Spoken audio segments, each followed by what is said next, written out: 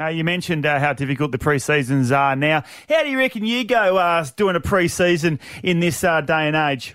Well, I can tell you, I don't mind training, and as I get into the Sharks probably 3 or 4 times a week, I do jump into some sessions with them before Christmas. So I like training, but one part I could not stand anymore, and you know what I've been passing is the contact. Mate, they hit each other so hard and so often. I'm just like, keep me out of that. I don't mind running. I don't mind a bit of fitness and a bit of weights, throwing some weights around, but definitely not the contact. I'll say that's for sure. Embers, what about you? How do you reckon you would go in that kind of training? Because footy and rugby very different. So when I used to train here, Paul, there was a few of the older guys, right? They just used to hate training with me because I was one of those young kids and I used to have these elbows flying around. And all these old boys, as you know, they do not want to get injured and corks preparing for round one. So when I was out there, a lot of the old boys would actually go inside and get themselves ready for the season.